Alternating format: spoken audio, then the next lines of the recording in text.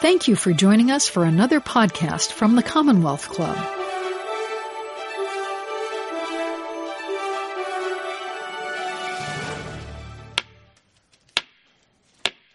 Good afternoon and welcome to today's meeting of the Commonwealth Club of California. I'm Michael Pappas, Executive Director of the San Francisco Interfaith Council. I'll be your moderator for today's program, Helping Refugees, Welcoming the Stranger. It's really wonderful to see such a large audience today, and it bears testimony to the fact that in these most divisive and polarized times, never more than the present is such a topic more timely for discussion. It is perhaps one of the most important and significant social justice and civil rights issues of our times. We find ourselves in San Francisco, California, a sanctuary city. And before there was a sanctuary ordinance, there was a sanctuary movement. And it was people of faith welcoming political refugees, those who out of fear fled their countries looking for sanctuary. When this new administration came into being, it's very interesting that social services were put in jeopardy. Those cities claiming to be sanctuary cities were at risk of losing funds for critical services. And organizations such as mine joined an amicus brief bringing a suit against both the President of the United States and the Attorney General and emerged victorious in that suit. Now we find ourselves at the dawn of the 2020 census. And the big question is going to be, who counts? And I think that is something that will be a backdrop for today. But to help us make better sense of the nuances and complexities of this issue, we are fortunate today to welcome a distinguished panel of experts. Allow me to introduce them. Dr. Karen Ferguson, Ph.D., is a clinical psychologist and executive director of the International Rescue Committee.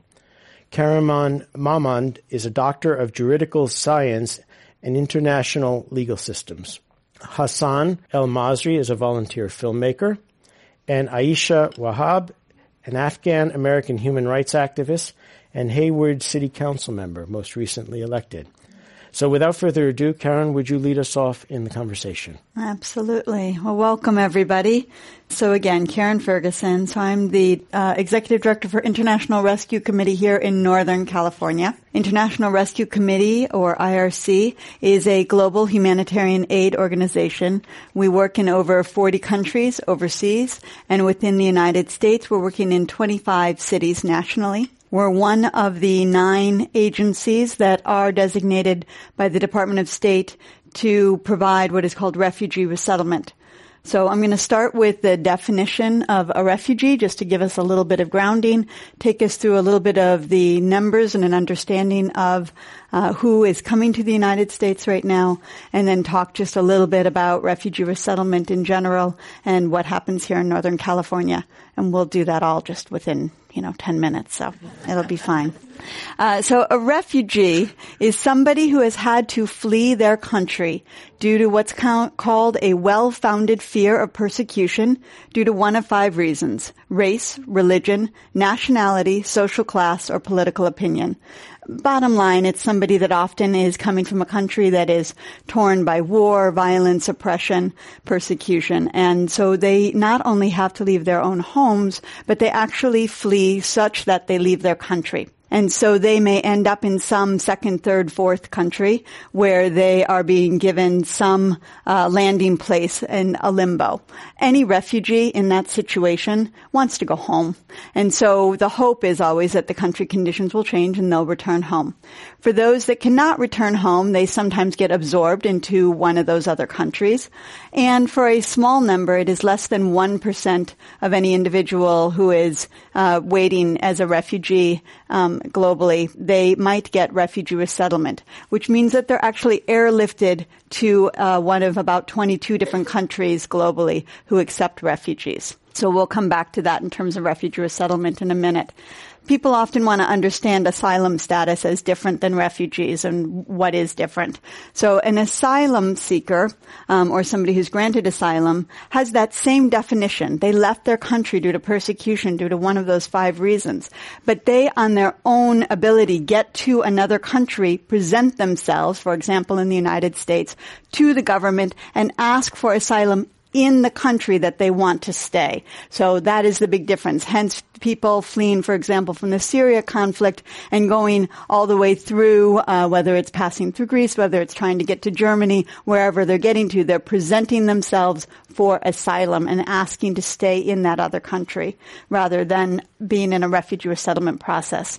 And the third group to really understand are what are called special immigrant visa holders, because that's a very important group, especially to us here in Northern California and in California generally. Special immigrant visa holders right now have come from Iraq or Afghanistan, but primarily from Afghanistan at this time. And these are individuals who are standing up for what they believe in their own country and the values of their own country. And they're working with U.S. forces, whether they're working with military forces or they might even be working on something that is funded as a grant through U.S. funding. And in that process, they become in harm's way. So they're in country, they're trying to provide support for their country, but they become in danger themselves or their family members, and they can apply for what's called a special immigrant visa. If they're given that visa, then they can either leave on their own recognizance or they can come through refugee processing. Either way, if they come to the United States, we then give them the same level of benefits that we give any other refugee. So let's switch a little bit to U.S. refugee resettlement. So refugee resettlement really came out of World War II in terms of the United States, but the U.S. did not sign on to the UN Convention until 1968. And it was really in about the 1970s that you started to see large numbers of individuals coming to the United States as refugees, often supported by the faith-based organizations and community.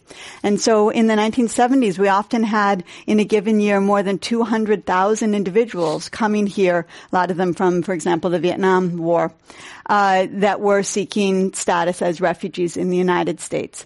So by the late 1970s and into 1980, the U.S. Congress decided that it might be a good idea to actually have a more federal program to make sure that there were appropriate standards in place and to actually have a sense of the numbers, to understand what it was going to mean to bring a refugee here and to do it in a proactive and planful way.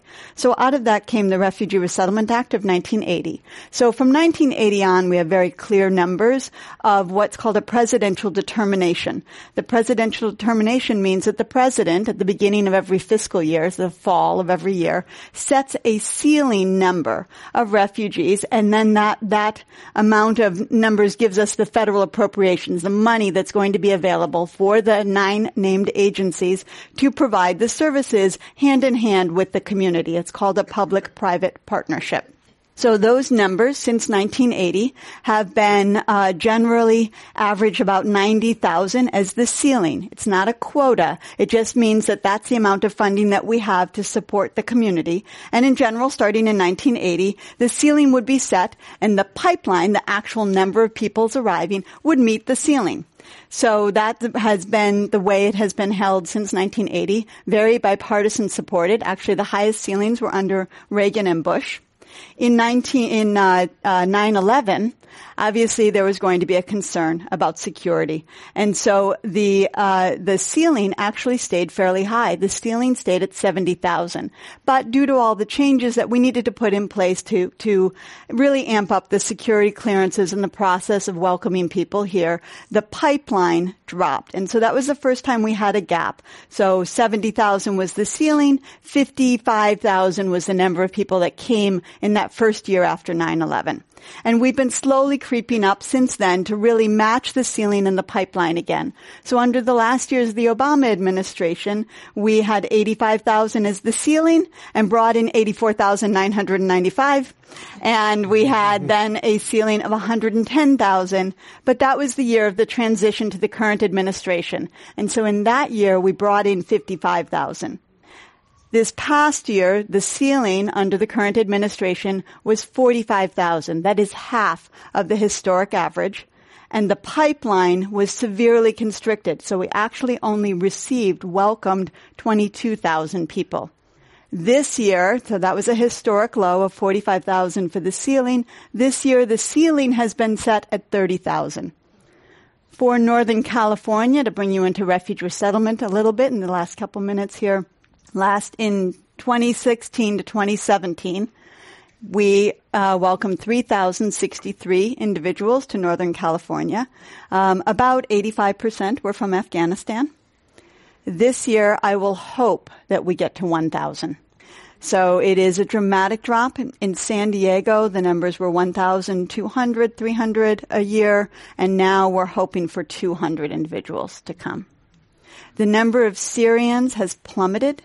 So we had brought into the United States 12,000 Syrians at the end of the Obama administration. This past year, 60 individuals were brought nationally under refugee resettlement from Syria.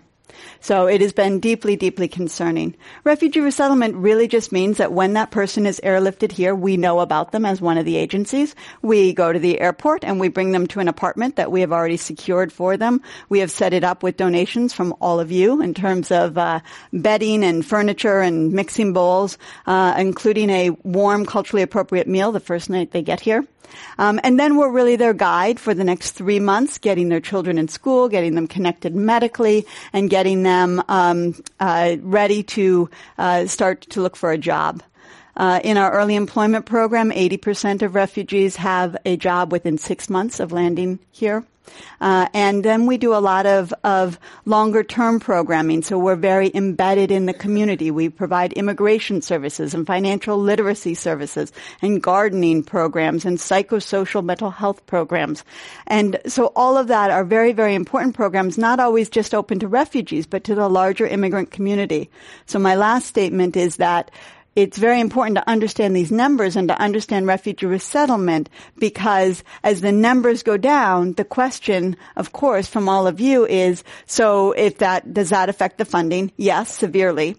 And would that be okay? Because if we're resettling smaller numbers, wouldn't that be all right? And the answer, which we can discuss further, depending on your questions, is no, because one, all of these people that I just told you about, 3,000 people came just a year and a half ago, and there was 2,000 and a half before that, and 2,000 before that. So there are a lot of people in the community that still need a lot of services to integrate well here and to become self-sufficient and to be able to become full contributing members to our community.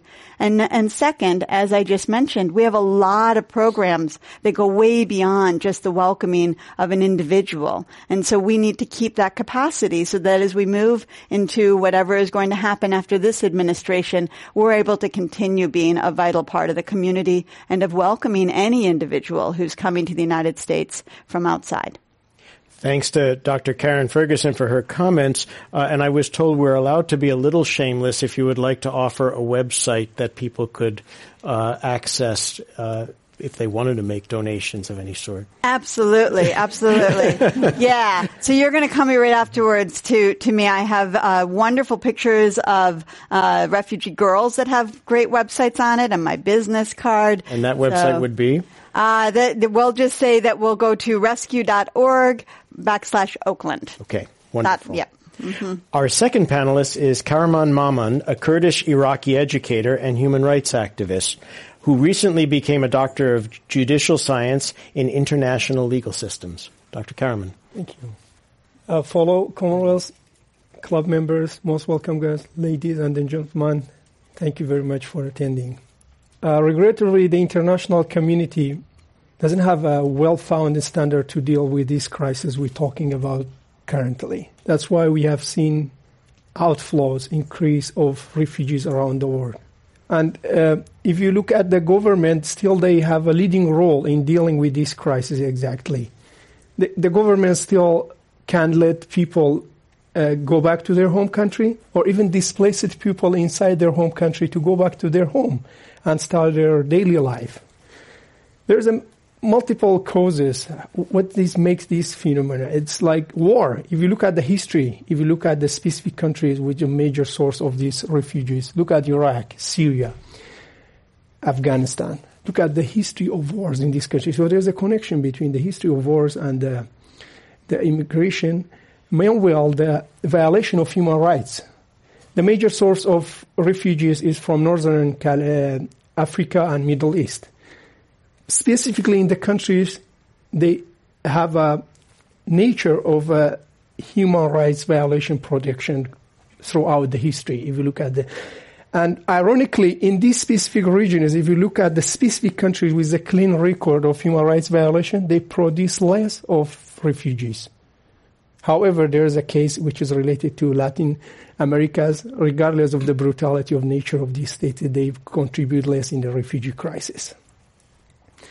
And the government stability, unfortunately, the international community, they modest performance regarding how to make this failed state successful state. If you look at the developing country, they produce more refugees. If you look at the developed country, they produce less refugees because they have really well-structured political and economic system. Because the economy, it is a conjunction with a political turmoil, accelerate the displacement of people and refugee increase around the world. Because if you look at the economic factor, millions of people have been displaced because of the economic hardship. Even the Syrian revolution sort of related back to the drought in some part of inside Syria by itself. So if you combine all these factors together, still the international community doesn't have a well-structured plan how to deal with these causes to reduce the amount of refugees. That's why the refugee crisis became one of the major threats to international peace and security. If you look at the international legal system, of course, the refugee doesn't have any place in the customary international law. However, the phenomenon of a refugee, it's not a new phenomenon. It has been there throughout the history. Because the violation of human rights accompanied the rise of the modern state. So ever since the rise of the modern state, it has been a systematic violation of human rights in these such a states. Unfortunately, one of the main dominant principles of the international relation, which dated back to the Peace of Westphalia, which is non-interference in the sovereignty or non-interference in the internal issues of specific states. However, if you look at the during or after the post-Cold War, the international community have seen more conflict than any other time before in human history. This which lead to a huge amount of violation of human rights and produce the large number of refugees around the world. This concept lead to the sort of reconsideration about the matters which is specifically related to the specific state, and reconsider these matters is no longer is only internal matter, it's going to be international regional matter. Especially after the Cold War, there's a huge amount and there's extensive attention or media production working with the violation of human rights in a failed state or a state policy in the specific regions around the world. This create a movement around the world that lead to international community have a right to intervene, specifically in the cases or in the places that the factor of producing the immigration or the economic hardship or especially the violation of human rights lead to the regional or international crisis. If you look at specifically, if you look at in an economic perspective, you look at the third world countries, which is produce the more immigration, because these countries, they have a system which is the post-colonialism. There is a feature in the system, it's benefit the political or economic for specific elites. And the rest of the country, they have to suffer economically and politically. So if you date back to that, you see this structure lead to the different types of conflict inside these specific states. Even if you look at like some ethnic or minority inside these specific states, they are not satisfied. They're seeking secession from the central government. They are completely looking for new, different political system fall apart from the central government. If you look at the history of the Kurdish fight inside Iraq and Turkey, they are exactly seeking the same thing. And in some other countries, the indigenous people trying to have a better position politically and economically. They are not seeking exactly completely different political entity. In some other examples, the different religion and ethnic groups, they are fighting for more economic and political powers. Who's going to be first? Who gain more powers? And millions of people have been displaced and killed in these conflicts regarding of these different religion and minorities. They're fighting for more political and economic powers. Look at the Lebanon. Look at the history of Yemen or Syria, Iraq, Sunni, Shi'i. They are all fighting inside the same political entity to gain more economic and political, even military power, if you look at the Lebanon or Iraq specifically.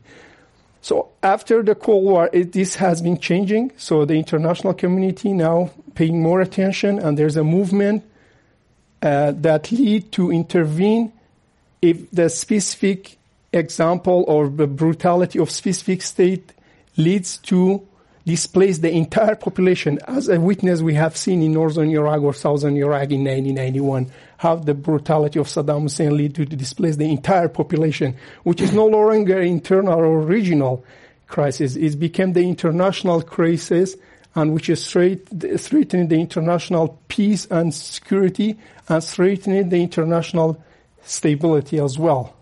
Thank you very much. Thank you, Dr. Bahman. Thanks. Our third panelist is Hassan El Masri, a Palestinian filmmaker who assists refugee artists and volunteered in Greece to help refugees. Cool. Hi, everyone. My name is Hassan El Masri. I am one of the co-founder of Zuinia, a nonprofit organization here in San Francisco based.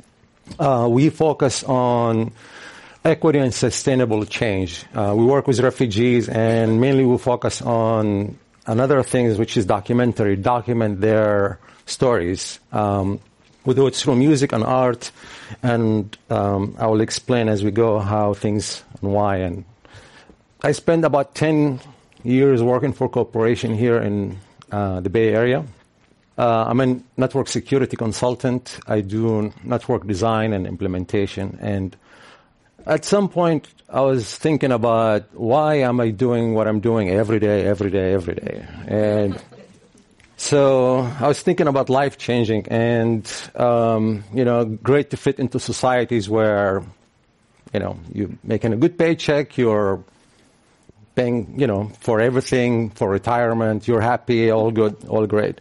Until someday I ran to a friend, a photographer who had gone to Greece to volunteer with refugees and take some photos about the crisis which is still currently going on. And when he came back, I saw one of his presentation, and he had asked me about if I speak Arabic.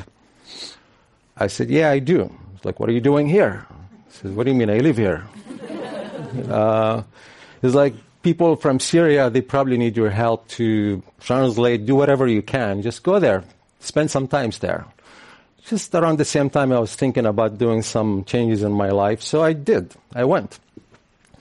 He had given me a 22-year-old phone number, Amir, from Syria. And so I'm like, all right, well, it's a good start. I'll start with Amir. I called him the second day I got there. I had jet lag the first day. I couldn't really figure out what's going on. But I called Amir. He came, and we met at Ammonia Square, which is in central Athens. And so we talked a little bit. We had coffee, and it's like, well, let me show you around.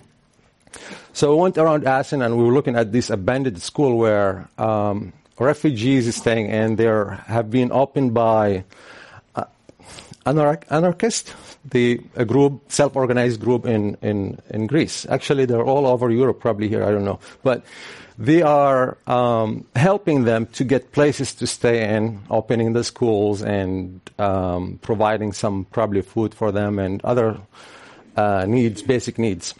So I shook hands, sorry to hear that. I was telling people but I felt like I was just like emotional support. I was like, what can I do? I'm not going to help them there's no computer to help with or anything like that. So I needed to do something. So I asked Amir, I said, Amir, what can I do? Well, how can I help you? Well, you're already helping. You came all the way from United States. You're walking with me around here drinking coffee. It's great. I'm like, yeah, but this is something I can do. What's your situation? Why, are you alone? And, tell me more about you. So he said, my father was with the government, with the Syrian government. He was defected from the government, captured, killed in Sadnaya prison in Syria. And my mom took us to Turkey. She had to leave us in Turkey, 5 of us. And she went to Netherlands hoping to apply for unification. And it seemed like the only country in Europe that allow unification for over 18 years old is Netherlands. So she made it there. The borders were open in 2015, and they were in Turkey, left behind all the kids working in a manufacturer, clothing manufacturers, cutting the buttons, the extra string, I guess, for a Turkish manufacturer. So they saved enough money to pay the smuggler and cross to Athens. The smugglers were charging about $1,000 for each person, which is a lot of money for refugees. Imagine like $1,000. So anyway, they worked it out. They made it to Athens, and they were waiting for the Netherlands embassy to somehow magically call them. They had applied, but you have to call every Tuesday for 1 hour on a Skype phone number. And you imagine you have 50,000 at that time, if not more, refugees in Athens. So it's like better to buy a lottery ticket. So I said, well, let's go to the embassy. Can we go to the embassy? Let's see what we can do. So we did fill the forms, translated the forms. I explained things from English to Arabic, and there's some Dutch. Luckily, there's Google translation. We went through all this, and we made an appointment, and we made it to the embassy. And while I was there, I saw a huge glass. Where's the consulate behind the glass? And I'm like, well, I don't know what to do. Hopefully we did everything right. We filled all the form correctly. And I see a jazz invitation card behind the glass. I'm like, whoa, jazz, cool, it says, and so the consulate, she's like, oh, where are you from? I said, I live in San Francisco. She says, well, what are you doing here? I said, I'm with the family trying to help them out to see what can I do here? And he's like, oh, let me see. What do you guys have? She took all the paper. I was like, oh, you need pictures. Go and get some pictures, some photos downstairs. So they did. They went, got the pictures, and we came back, and she took all the forms, and I was like, in my mind, it was like, wow, when you relate to somebody, like, at the personal level, I'm talking about the music, jazz, and, where you're from, San Francisco, I could maybe speak better than Amir English, and when we relate to people, things gets easier somehow. It's much easier to get things done. So I told Amir, let's see what's going to happen. And 4 days later, Amir called me in the morning. He's like, hey, we got the visas. I was like, what? Really? I didn't know. I was crying, laughing, something. It was kind of mixed emotion. So we had to go on Friday to the embassy to pick the passports. I've given passport.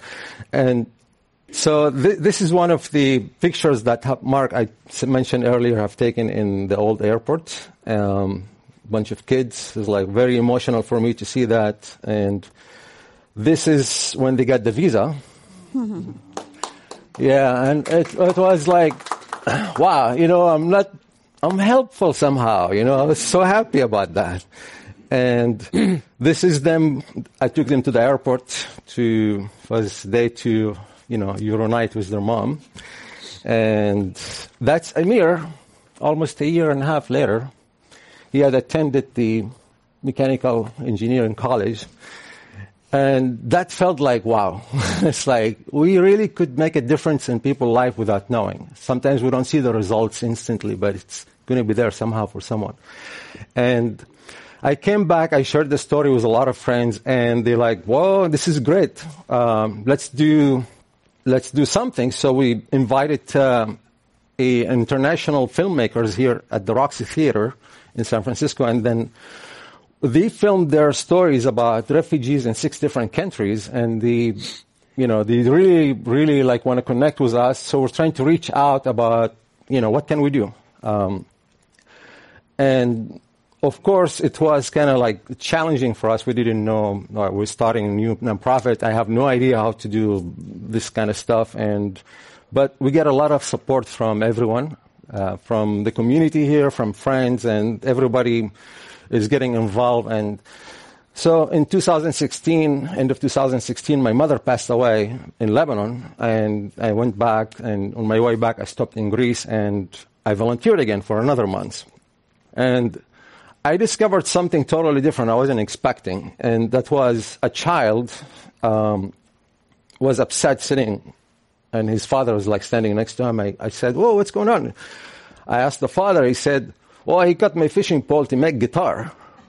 Like, wow, it's just everything came together somehow. Guitar, kids, and refugees. And so I came back here and I said, well, I need to do something with the music. I have a lot of musician friends, and they said, well, go find musicians.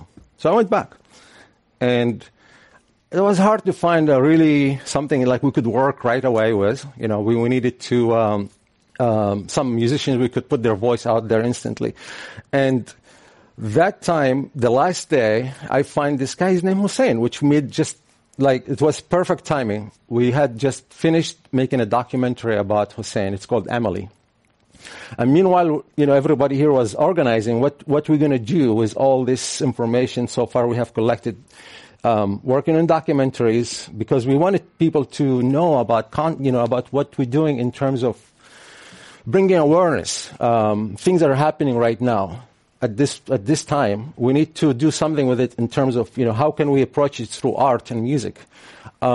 This is something really, this is another topic, and I know I don't have much time, but this is something very important, war trauma. We have seen a lot of kids traumatized because of the war. And, so this is what we have been working on. We've been working on documentaries through cultural exchange and music and performance. And we have built also C Studio, which is an online platform for musicians to collaborate with, video conference. Everything is, all you need is just the internet, basically, and you could do it with the phone. You are listening to the Commonwealth Club of California. Hear thousands of our podcasts on iTunes, Google Play, and Stitcher. And when you're in the Bay Area, please join us live for one of our 500 programs each year. You can find us online at commonwealthclub.org. Now, back to our program.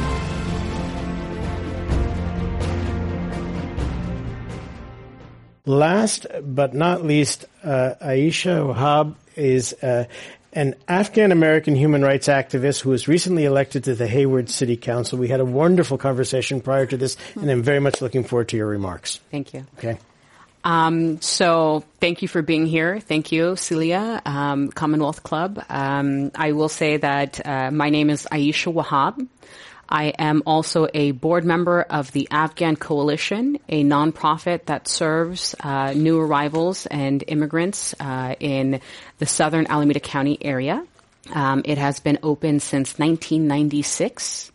And I will, just because we had so many great facts, I'll just go into the people aspect of it. As an Afghan American growing up, and I want to just kind of make you guys relate a little bit more.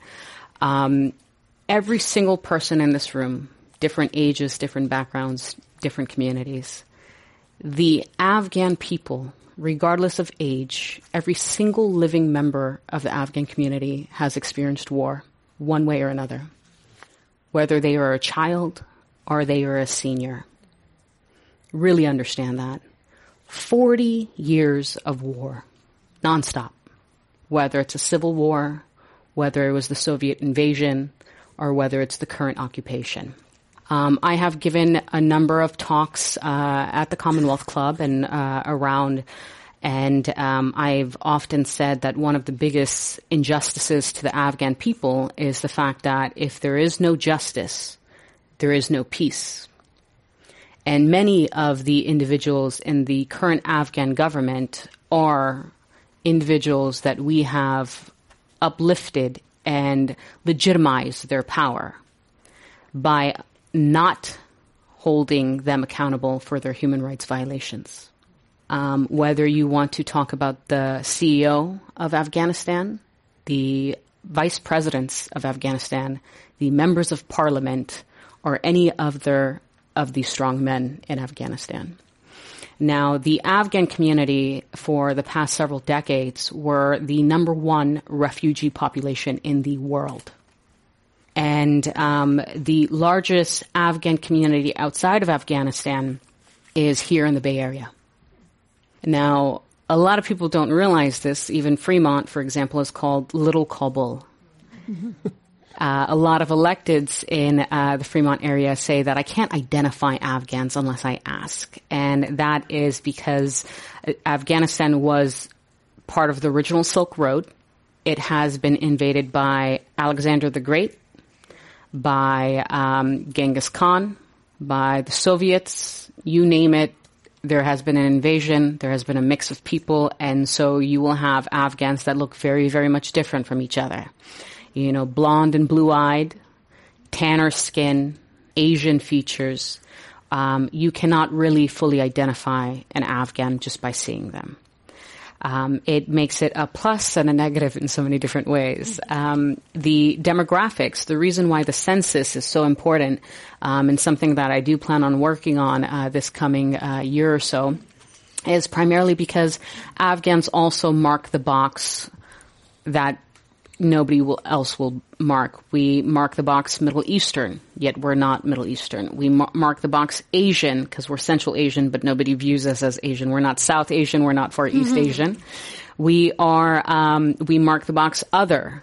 Some people say Persian. Some people say Afghan, so our numbers are significantly dwindled down. And the resources that come to our community are not the equivalent of many other communities. We are a very small population. And by American standards, we are not even considered a minority because we are also Caucasian. So the Afghan community always has uphill battle. I will say that the Afghan community also has a lot of different ethnic subsects, if you will. We see each other as Afghan on the international stage, but internally we ask, where are you from? What city are you from? What language do you speak? What region are you from? Who's your mother? Who's your father? Who's your tribe? A lot of different issues that tear us apart amongst ourselves. And I'm very, very proud to say that the United States has had a significant hand in the Afghan community, both good and bad. For example, being one of the first Afghan American women ever elected to public office in the United States. That can only happen in the United States, right? My counterpart, we were elected at the same time. Safiya Wazir was elected in New Hampshire, and she's a refugee, a new arrival relatively. So the Afghan spirit is very much one that does not like to see itself as a victim. You will speak to any Afghan you can, and none of them will see themselves as a victim. The culture is very much a dominant culture, a dog-eat-dog culture. And, the chaos and things like that are very much fun for us. I will say that it's always interesting to have a couple of Afghans debate a topic, right? One of the things that I do want to say is that as an American, we also have to understand that what we have done on the international stage, we are responsible for much of the refugee crisis. I think I was chatting with you, and this is genuinely not a popular thing to say. But it is true. By the actions we take and the actions we don't take, we are responsible.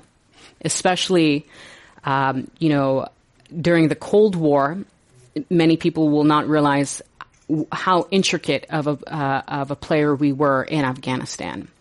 During the Soviet invasion, there's this thing called the Great Game Theory. It is a theory, not really much a theory, to me it's facts. About 100 plus years ago in the 1800s, when the British were the most dominant force in the world, they had a Cold War themselves with Russia. And they were dominating the Asian lands for influence. As much as Russia was expanding its territory, the British were as well. Afghans have had 3 Afghan-Anglo wars. That has shaped the current modern state of Afghanistan in many, many ways.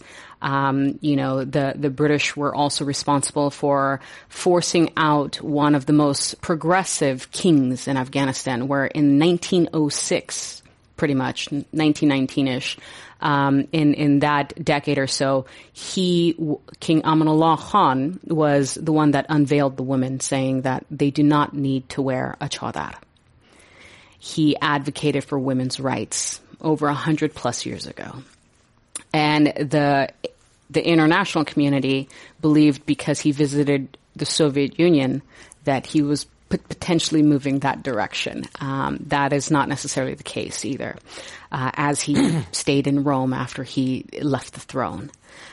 We have king after king that has been influenced by international players.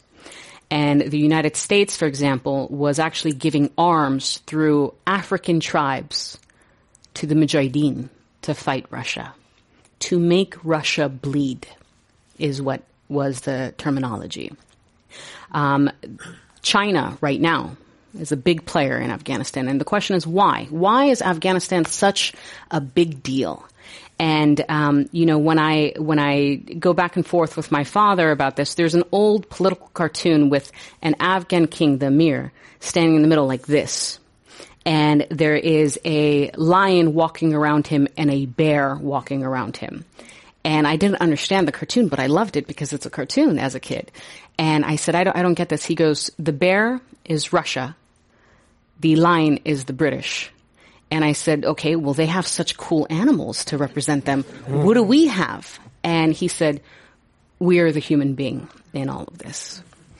And that goes to show that we still have those players surrounding Afghanistan. And the reason why is because Afghanistan, on a geopolitical map, if you will, we are the most important nation to be a part of in Asia. Strategically, we are at high elevation. We can put any type of influence there against Russia, against China, against India, Pakistan, and Iran. Now, today, the terminology of refugee is a dirty word. Years ago, it was a word that created some sympathy in people's hearts. And Afghanistan has been influenced by every single powerful player. And today is another great game. Again, Afghanistan has the world's largest supply of our future and most important minerals, lithium, right? China has been investing in Afghanistan business-wise, and the United States has been losing in that front. While China is investing to get copper mines, get the deals for that, to be able to get lithium, to be able to get any of the future technologies that we're going to be using that rely on those minerals, the United States is losing. And that is some of the biggest concerns that we have in Afghanistan, is to what is the future outcome, especially now that the Taliban are in full legitimate control of the fact that they can say that we want to be part of the peace talks. Thank you. Definitely. And now it's time for our question and answer period. And I would like to welcome Celia Menschel before we entertain our questions. I'm sorry, but I'd like to take about 3 minutes to read you something that I feel is appropriate for today. The 3 Abrahamic faiths share the tenet that we must help the needy and welcome the stranger. And I, my personal opinion, believe that despite past and present hatreds, positive changes are slowly occurring.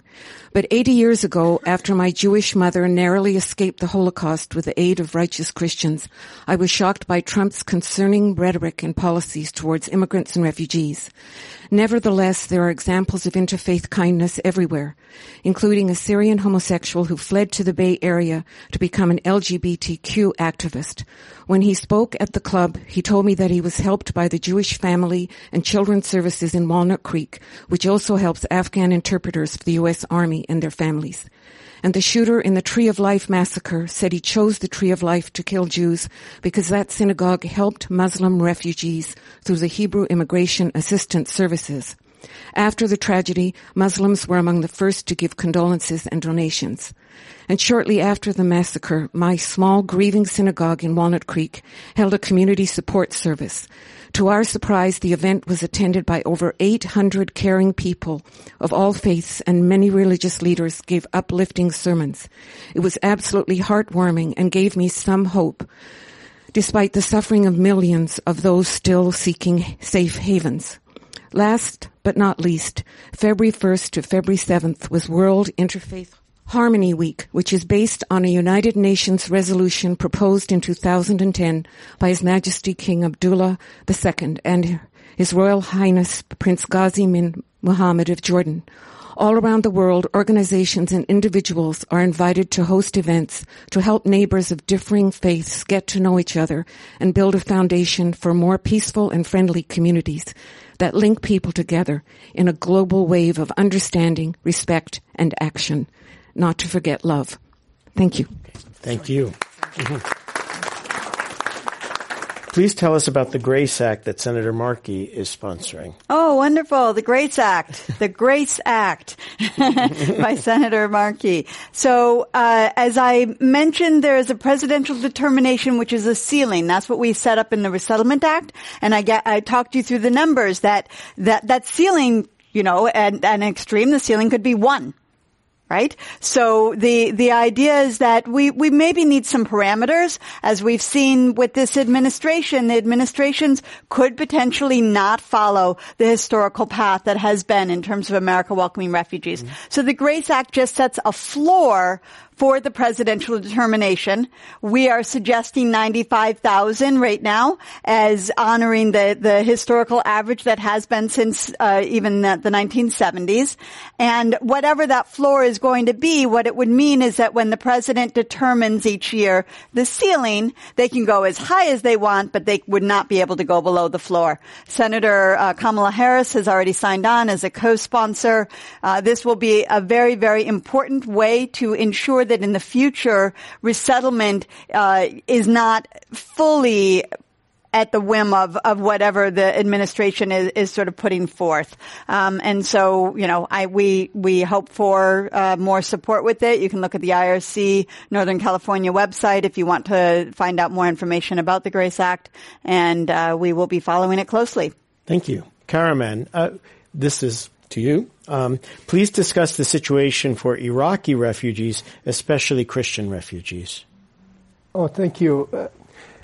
Fortunately, recently, about 4 million people has been able to go back. I mean, if you look at the situation from 2013 exactly to 2018, dramatically how from 100,000 to 6-7 million people has been displaced.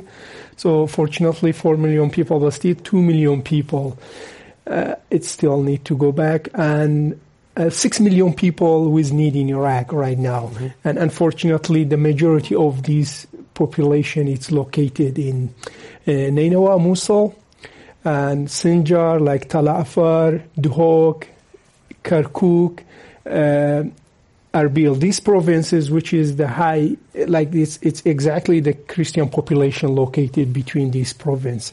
So if you see the bigger picture for Christian population, mm-hmm. So if you see the population between Mosul and Erbil and Duhok and Kirkuk, the people who mostly need it is exactly located in this specific location.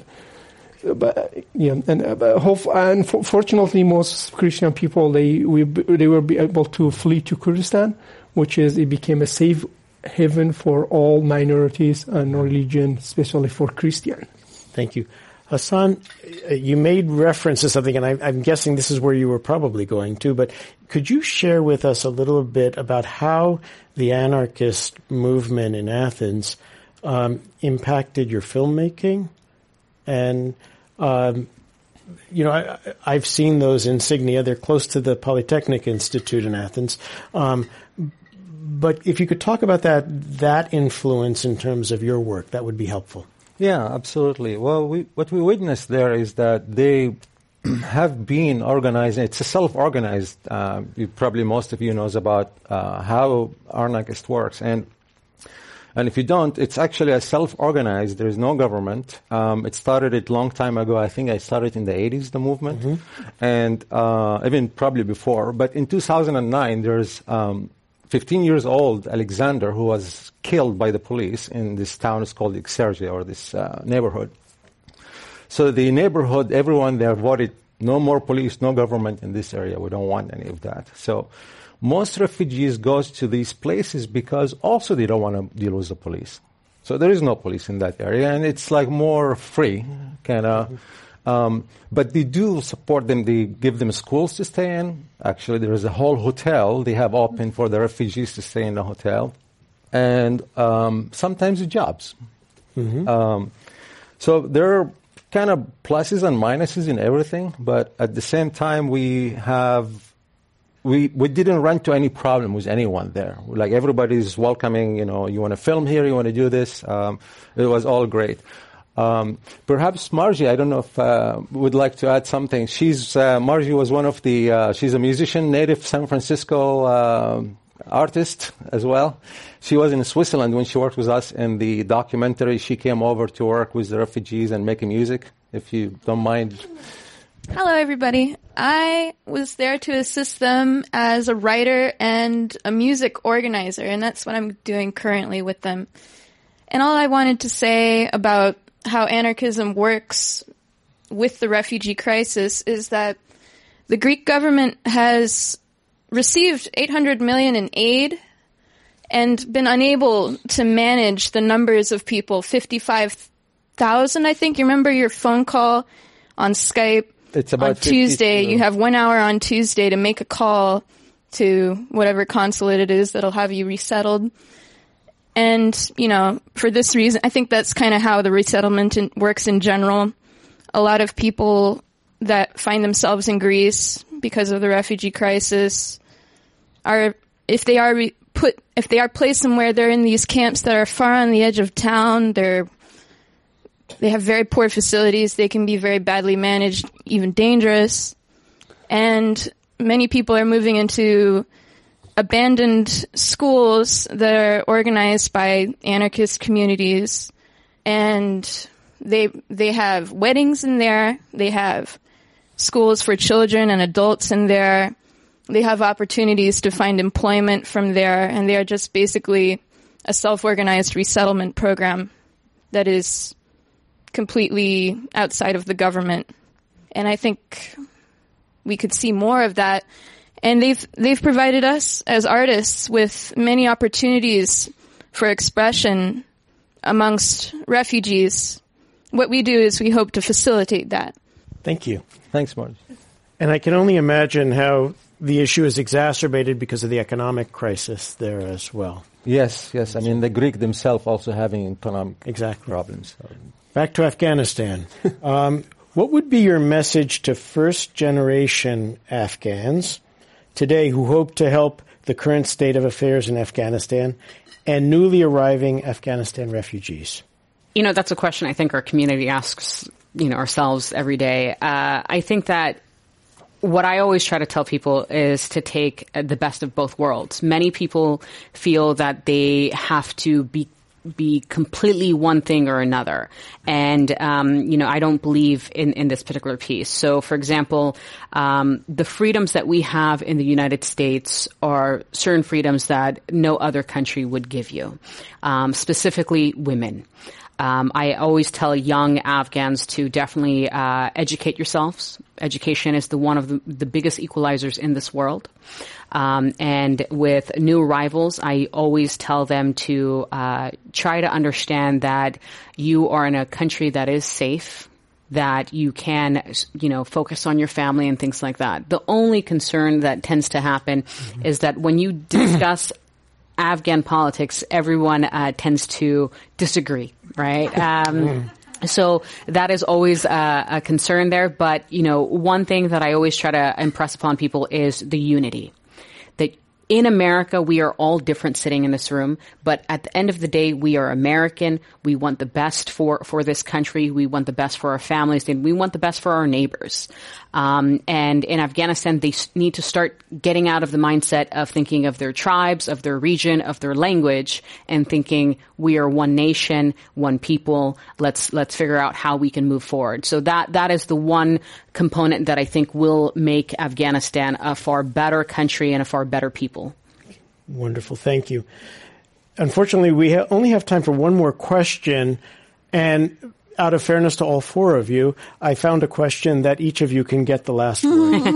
How's that? What would be your call to action for the community today, given the current state of the refugee crisis? So for me in resettlement, I think what is vital, especially because we are California, and so we have been an extremely welcoming community and state for all immigrants. For that is a point of pride for us as a state. And so as the federal government steps away right now from this, we as a community need to step forward even more. And so stepping forward means to consider giving of your time. It means to consider giving financially, because it is devastating what is happening in terms of some of the federal changes in funding. And to give of your advocacy. And advocacy meaning, sure, know about the GRACE Act, but also advocacy in terms of taking the information that you've learned here and to share that with more and more people. The more people that we have informed, the more we can continue to bring back a pride in American values. So fixing the refugees issue is going beyond the issue by itself. So it's an individual issue. So if you're thinking at the end of conflict, the refugee will be fixed issue, it's old-fashioned thinking. It's individual. The refugees need the social care. They need health care, education, food, all individual needs in a specific community. Sometimes these needs goes beyond the specific international organization capacity. Because if refugees in a far future, they're thinking about their family and they will be settled in a specific country, it's going to be hard for them even after conflict to rehabilitate to going back to their country of origin. Even it's risky, and what's the guarantee? It's 80% of Syrian refugees around there are not considering going back to their home country. However, over 80% of Syrian refugees around the world, they are below the poverty line. Well, thanks for the method we're trying to take in terms of refugees. Like, it always feels like we're patching problems, not solving what's the root cause of this whole things. And we believe culture is a huge impact. If we try to understand one another, different cultures, there's so much wealth in art and music we have seen so far, so much to tell, so many stories.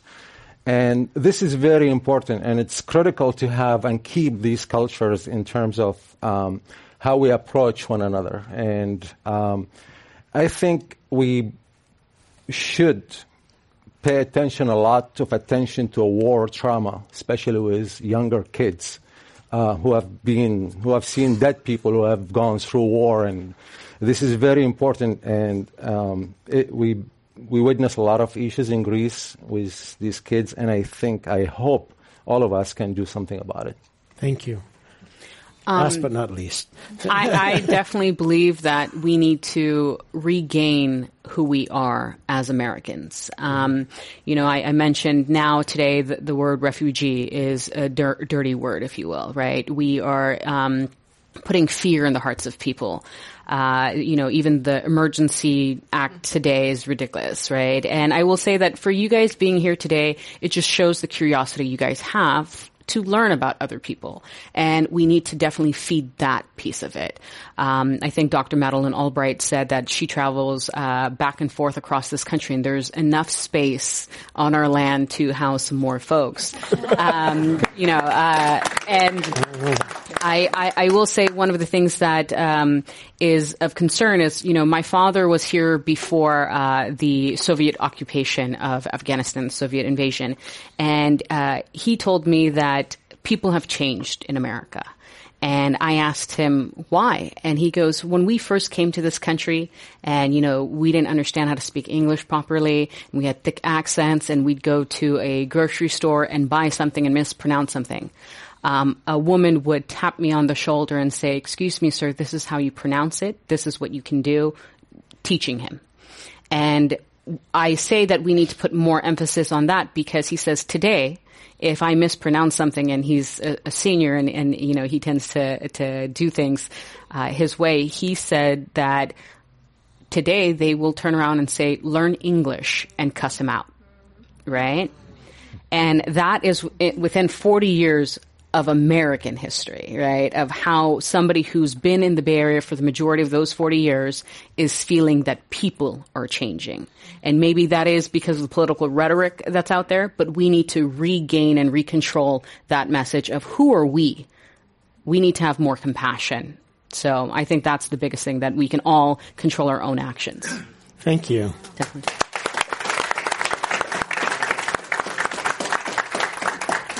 And a very special thank you to our distinguished panel, Dr. Karen Ferguson, Executive Director of the Northern California branch of the International Rescue Committee, Karaman Maman, Doctor of Judicial Science and International Legal Systems, Hassan El Masri, filmmaker, and Aisha Wahab, human rights activist and Hayward City Council member.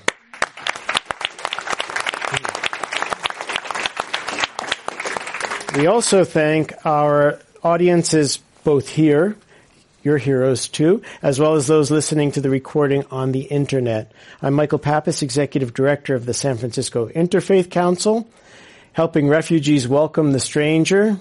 Now this meeting of the Commonwealth Club of California, celebrating 116 years of enlightened discussion, is adjourned. Thank you.